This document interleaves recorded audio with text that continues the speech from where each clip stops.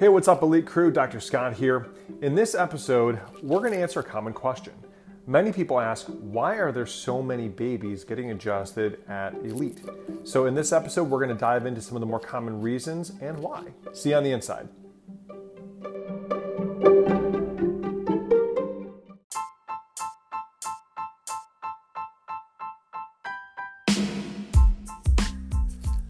Hello and welcome to the Elite Family Chiropractic Podcast. This is Dr. Scott, guys.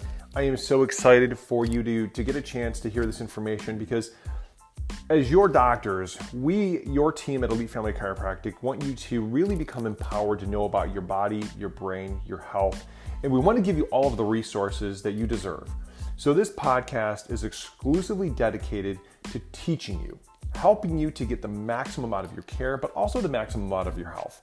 You know, Dr. Brandon, Dr. Lena, Jessica, Paige, our amazing staff, our goal is ultimately to help you to improve your quality of life. This is going to be a resource that is specifically designed to fill in the gaps, to tell you the truth, to give you access to resources that empower you to know how your body is made to heal, how it's made to work, so you can get the maximum out of your care, but also, more importantly than anything, get the maximum out of your life. God bless you. I look forward to seeing you on the inside. Enjoy the episodes.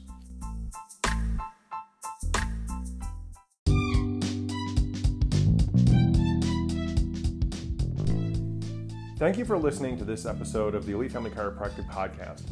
Our hope is that this helps you to get the maximum out of your care. We are so excited to see you in the next episodes.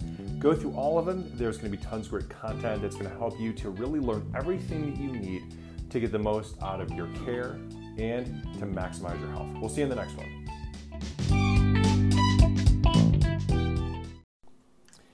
Hey guys, Dr. Scott here on the next episode of the Elite Family Chiropractic Podcast. And guys, I'm going to spend a few minutes answering some questions that are really commonly asked when people come in.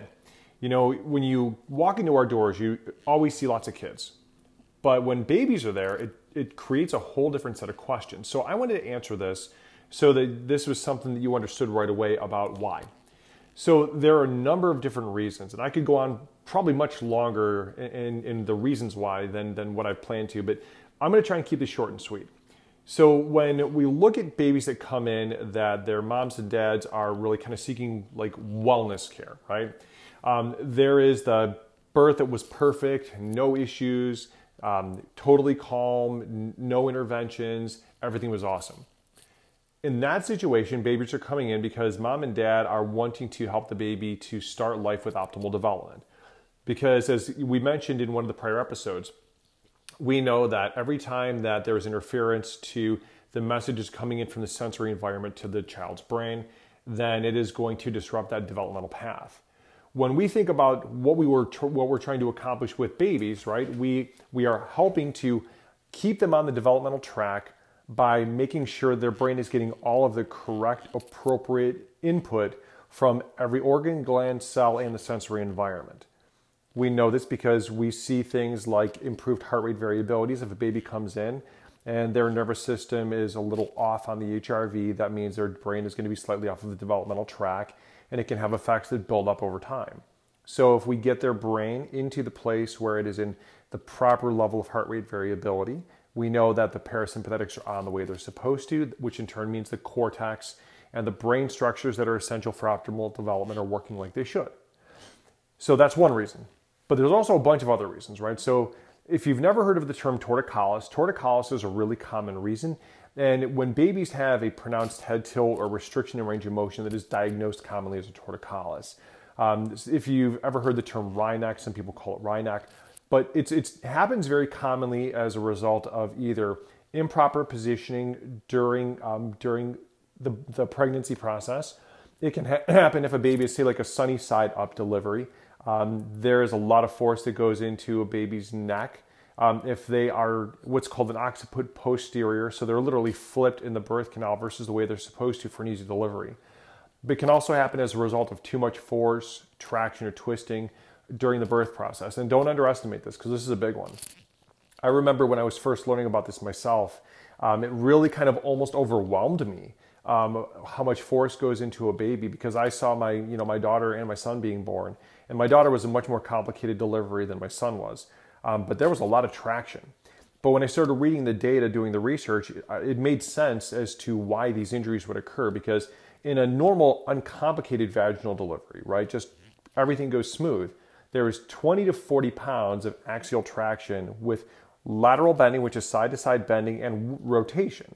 So let's put this in context. That's taking a baby and pulling on their head with about 20 pounds of force. So if they were just out of the uterus, and you were to grab the baby by the skull and hold them, plus their body weight, you're adding 20 to 40 pounds onto them.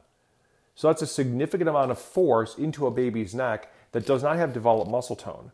So it's really common that injuries occur as a result of birth process, even in just a vaginal delivery. When you have a vacuum extraction or cesarean section or forceps or a combination of those force numbers go up dramatically. Like if you're talking like a cesarean section, you're talking a minimum of 40 pounds of axial traction. When you get into a place where you're using like a vacuum, those numbers can exceed 100 pounds. Well over 100 pounds of force on a baby's neck, which is why we see so many babies that the more interventions that were performed, the more significant the force was, the greater the amount of developmental problems they're having, but the greater the symptoms they're having. So this torticollis is a really common presentation. And we have a lot of work to do to go in and do those, but it's very successful. Chiropractic is the best thing for helping a baby to overcome a torticollis.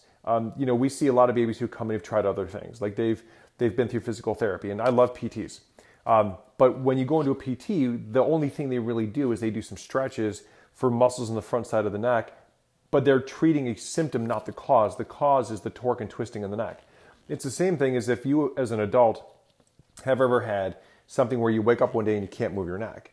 Imagine that is torticollis, right? It's that locking of the neck, the loss of range of motion, the muscles are spasming and you can't move. When you get adjusted, especially with the baby, it helps to go and unlock those muscles, unlock those nerves, get the messages going in, and the body releases the spasm.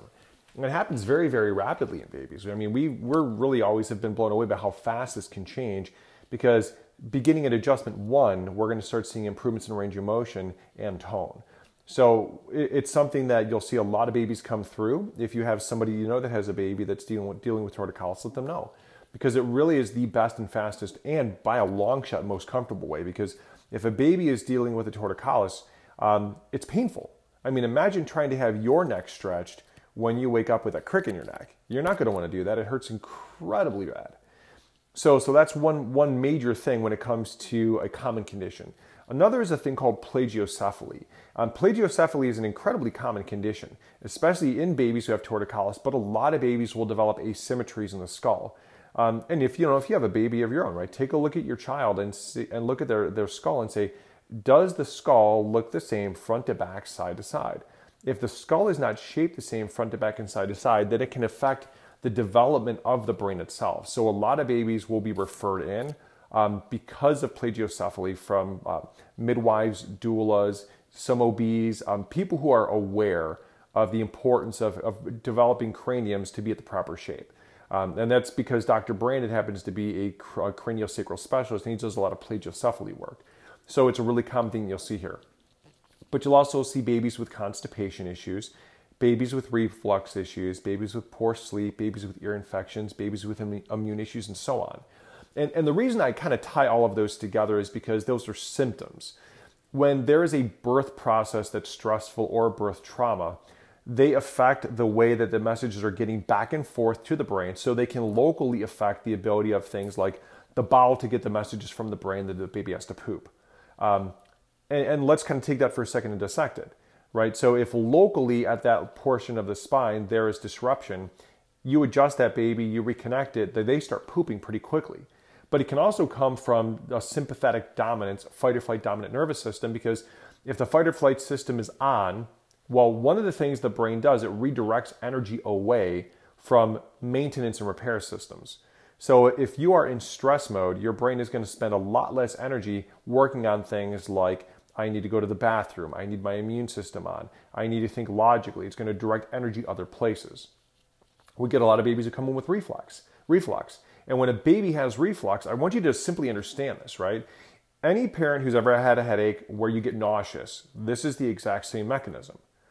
So when you have a problem with your neck, okay, messages are coming in incorrectly. Yes, maybe you have pain, but if you have a headache and you notice that when you have a headache that all of a sudden lights are brighter, sounds are louder, your sensory system seems to be off, and oh, by the way, you develop nausea as a result of that headache. That's reflux. It's improper input-output. Something is affecting the ability of the messages to get from the stomach and the esophagus to the brain correctly. So in turn, the nerves can only go one of three directions, right? There is normal, right, which means that we're digesting normally, we're swallowing normally, food's moving through the GI the way that it's supposed to. There's what's called hypo, which is too low. Now, especially with babies, right, you don't really tend to see hypo with digestive like this. You tend to see it more like with constipation where the messages aren't getting through, but you typically don't tend to see that when you're talking about this type of an issue. The nerves actually tend to go hyper, which is reflux. So the stomach and the esophagus tend to spasm, leading to reflux. They're not digesting properly. That's a really, really common issue that we see very, very early on. And we see it in a significant portion of the babies that are coming through. Even if it's not the primary reason, it tends to be one of the also factors. They have this and this as well. We tend to see issues with poor sleep. Babies that aren't sleeping well can't be in growth and development mode because something is stressing them out in the background. And so very commonly babies come in, they start getting adjusted. We start seeing their sleep levels improve dramatically. Because if there's something that happened as a result of birth process, in utero stress, ex utero stress, which is in home and family stress, something that's creating that stress, that nervous system gets turned onto overdrive and cannot rest and digest the way that it's supposed to. The adjustment activates the parasympathetic nervous system, helping to calm that baby's brain down, helping to get their nervous system into a place where it's going to sleep and recuperate better. Commonly, we see a lot of babies with ear infections.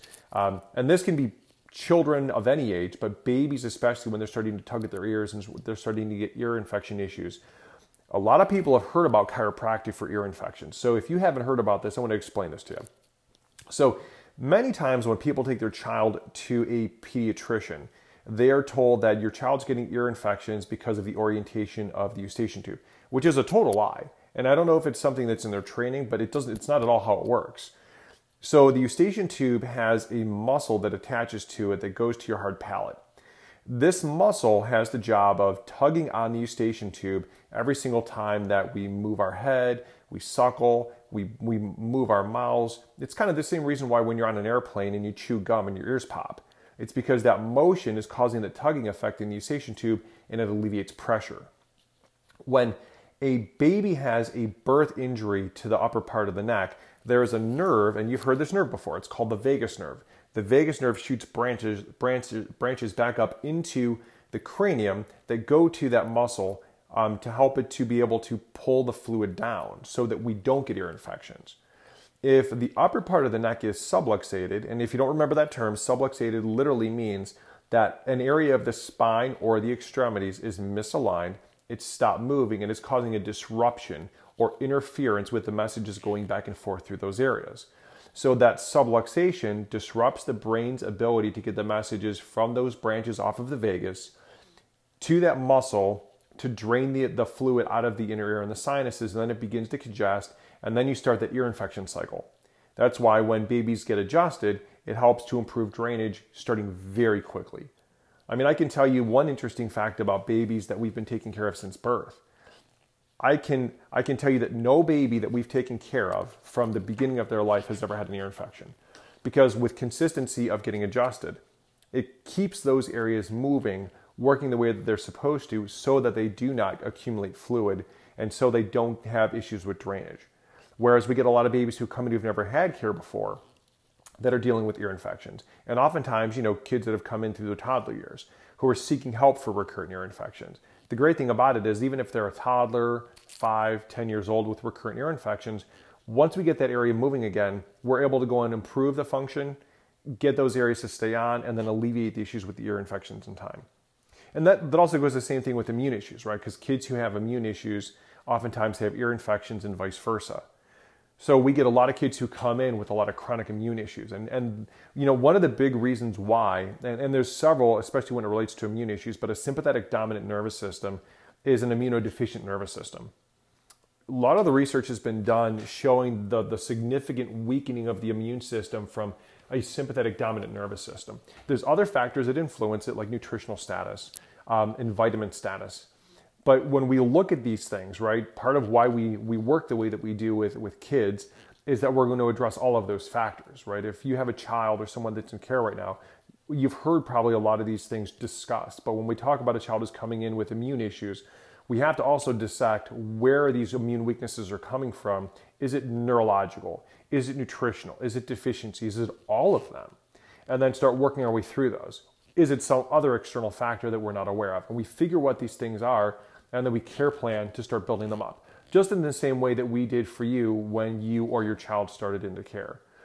So hopefully this gives you a better understanding of why you see so many babies. There are a million other reasons. We get lots of babies who come in for tons of different factors besides what we mentioned today.